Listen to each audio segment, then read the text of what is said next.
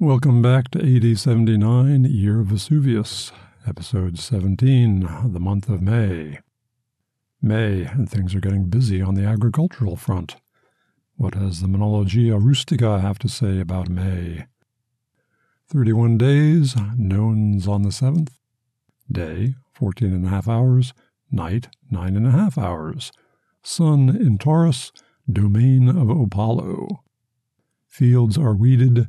Sheep are shorn, wool is washed, steers are tamed, fodder vetch is cut, fields are purified.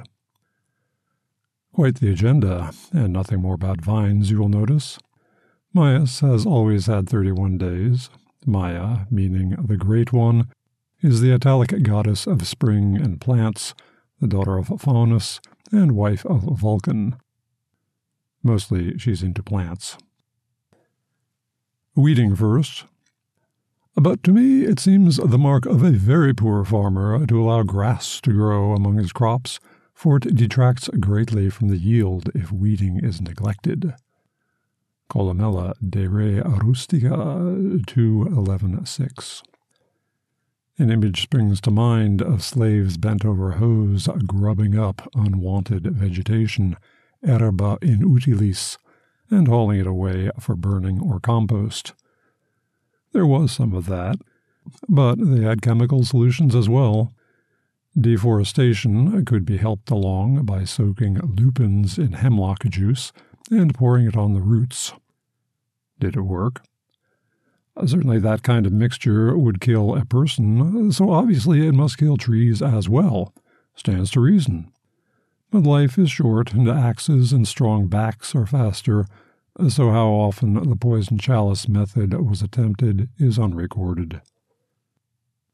The jack of all gardening trades, chemically speaking, was amurca, the stuff left over when you finished crushing olives for their oil. One could steep seeds in it to prevent disease. It was also good for getting rid of alarming insects and critters, specifically ants and moles, but most of all it was an anti-weed. Good, says Varro, for wherever noxious weeds grow in the fields. He wanted a mixture of amurca, straw, and dirt pasted on your threshing floor as well. Salt, of course, comes to mind, but in the literature that's usually for punishing defeated enemies, not a tool for the good steward. On the other hand, it might now be useful in some of the overgrown parts of uncovered ruins. I'm thinking Pompeii. So much for weeds. On to wool. Wool was as crucial to the Roman economy as cotton was to the American South. Flax, cotton, and silk, available in small quantity and at high prices, wasn't even in the running. Leather was a specialty item, work-related for the most part, strengthening shields if hard, making shoes if soft. Wool has interesting properties. To the naked eye, it looks like hair. On a microscopic level, you see that it has scales, which interlock when bunches of them are spun or matted, and when thick enough, traps air pockets, insulation against the cold, or, conversely, retentive of heat even when you'd rather it did not. If you're a soldier marching in a hot climate, for example, doesn't breathe, that is to say. Colored wool came from different parts of the empire, black to white to red, soft or coarse, a good deal of variety in sheep wool. And it could be dyed. Forget those images of an all-white cloth population in ancient Rome, with the occasional senator with his bit of purple trim. Cloth came in yellows, blues, reds, oranges, browns, even black. Raw wool is covered in dirt and animal fat. Think greasy hair, which must be cleaned, but gently enough that those scales not be damaged. It's not as easy as it sounds, a delicate sense of not too hard, not too soft, and specialists are called for. Once cleaned, it needs to be detangled, and any remaining impurities, burrs, twiglets, for example, removed, and this done by combing. Then spinning to turn the disparate strands into a single thread, woman's work.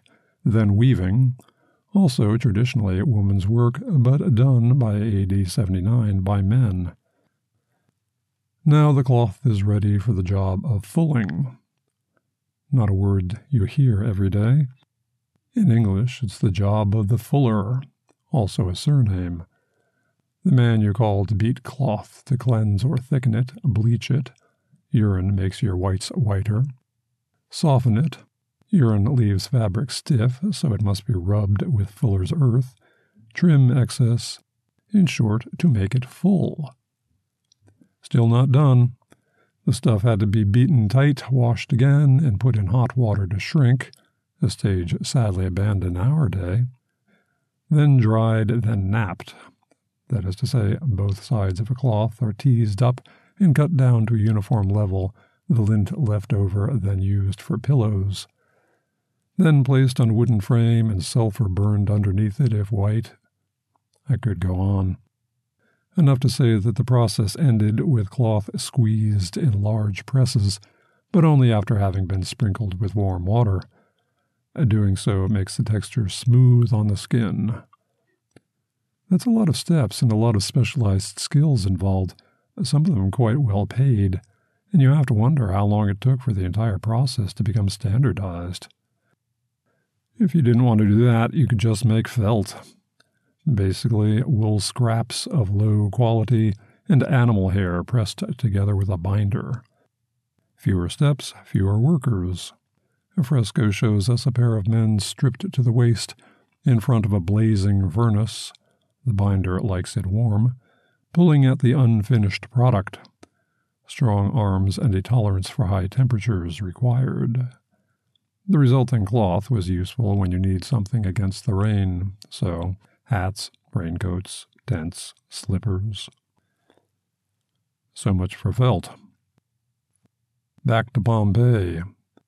Pompeii holds various buildings where specialists did their part in creating cloth, dye houses, and even a spinning/weaving operation, Casa de Minucius. The latter make for an interesting sociological situation. There are a few known shops employing spinners and weavers. Again, spinners all women, weavers men. But ill-regarded men looked down on for doing women's work, unlike stomping on woolen clothing in vats of urine. Disreputable men. The contempt pops up in a few literary sources. The largest enterprise in Pompeii was the Fullery of Stephanus, a large repurposed house, outfitted for both cloth manufacturing and cleaning. The most notable, however, is the house and shop of Marcus Vicilius Veracundus, vestiarius, dry goods merchant, for no greater reason than the surviving frescoes facing the street. Prominent is a portrait of Venus, patron of Pompeii, driving a chariot pulled by 4 elephants. It's a great picture, and who doesn't like elephants? It takes up the greater part of the upper wall beneath the balcony. Below it, the fresco gets down to mortal business without elephants. On one side, we see the vestiarius Veracundus himself holding up a cloth, in case you were unsure what was on offer inside. On the other side, we see a woman, presumably Mrs. Veracundius, next to a display table and a shelf full of folded cloth and shoes. She is holding out a pair for a prospective customer. She or the shoes hold his immediate attention. Between the flanking couple are workers, men making felt and combing wool. We assume the felt was made on site, shoes sold on site. An open question is, who actually made the shoes? Or were they slippers, intended more a defense against the cold rather than for walkabout? Did the house of Veracundius do a line in leather shoes? Maybe. They might have done. Despite the shop's main trade in utilitarian felt, a graffito at the entrance of the shop reads, Tunica lintea aurata, gold and linen tunic, which is pretty high-end, not the sort of thing that the bargain bin shopper is in the market for. Preparing wool is one thing, selling clothes is another, keeping clothes clean is another still. The Romans had their ways, which involved going back to the fuller's shop. Much the same process for prepping the cloth was involved in cleaning it. Once more into the vats of urine, once more men stomping as if crushing grapes, taking the part of the modern machine's agitator. Rinse with clean water, bring out fabric softener, fuller's earth, because urine makes fabric stiff, then hang it out to dry. Public conveniences were to be found near some shops. Again, one more reason for Vespasian to tax urine. Pliny assures us that camel urine was primo, though he does not mention any trade in the stuff. He also informs us that dried camel brain steeped in vinegar is a cure for epilepsy. If only Caesar and Britannicus had known. Probably more than you wanted to know about Roman laundry. So, what else was up in May? The sports were on offer, at least in Pompeii, at least by AD 79. What's the point of having your own amphitheater if you aren't going to use it? Well, sporting events can get you into trouble. Large crowds of competing loyalties roused to a fever pitch of emotion, things can go awry. Pompey found this out the hard way in AD 59. In AD 59, Livius Regulus, a man who had been a senator, but who had been expelled from that august body for reasons we do not know, decided to make his mark in Pompeii. It's a pretty small pond. How hard could it be to become a big fish? Bread and circuses are universal come-ons for the mob. He chose to sponsor games in the amphitheater, which would have been fine, except for some out-of-towners showing up. Pompey had their version of soccer hooligans, not averse to letting things get frisky. The visiting guests from Nuceria got into an argument with locals. The why is unclear, but we can speculate. Nuceria, not too far from Pompeii, had been growing in population. Nero settled some of his veterans there, which may have put a strain on land allotments. You'll recall how boundaries were an issue as discussed in episode 12. Some Pompeians considered the area in question as their own. For whatever reasons hooligans hooligan, friction led to shouting, led to stone throwing, led to drawn swords. Nothing good comes from drawn swords. When the bloodshed was over, the Pompeians could imagine that they were on top, but only for a short time. According to Tacitus, many of the Nucerians were carried to Rome having lost limbs, and many were bereaved of parents and children. The Senate was duly outraged, and games in Pompeii were banned for the next 10 years. No word if any kind of award was given to the Nucerians for lost limbs or loved ones. Livius Regulus, already kicked out of the Senate, was now exiled from Italy. No word if he was ever allowed to come back. One would like to know more about him. The other guilty parties were members of certain collegia, civic and business organizations, in this case illegal because not approved in advance by emperor or senate. There is a fresco of the riot, now in the Naples Archaeological Museum, once in a small house officially designated as 1.2.23, unofficially as the House of Actius Anicetus. His ownership is debated. Anicetus was once a gladiator, which encourages those who think that this was his place. The fresco, a part of a larger piece that once had 2 gladiators on either side, shows a somewhat idealized bird's-eye view of the riot. Stylized because there are very few actual people in the picture, too few to constitute anything close to a riot, and in no real proportion to the stadium itself. Still, undeniably, violence is taking place, and there are corners of the picture where you would not want to be in real life. Which makes you wonder what inspired the homeowner to commission the work in the first place. All too easy to imagine him as a member of the troublemaking collegium, unabashed and unashamed of his part in the events of the day which left so many unhappy victims. the sort of thing that would limit the number and kind of house guests who would feel welcome in his place. Was he even there at the time? What did his neighbors think of him? Was he one of the men exiled? And if so, when did he return? By AD 79, had the fellow mellowed, assuming the painting was done earlier rather than later? Who was the painter, and what were his opinions on the matter? Regulus or no Regulus, once the ban was over, the stadium was open for business. Actually, it was open earlier for certain kinds of performances.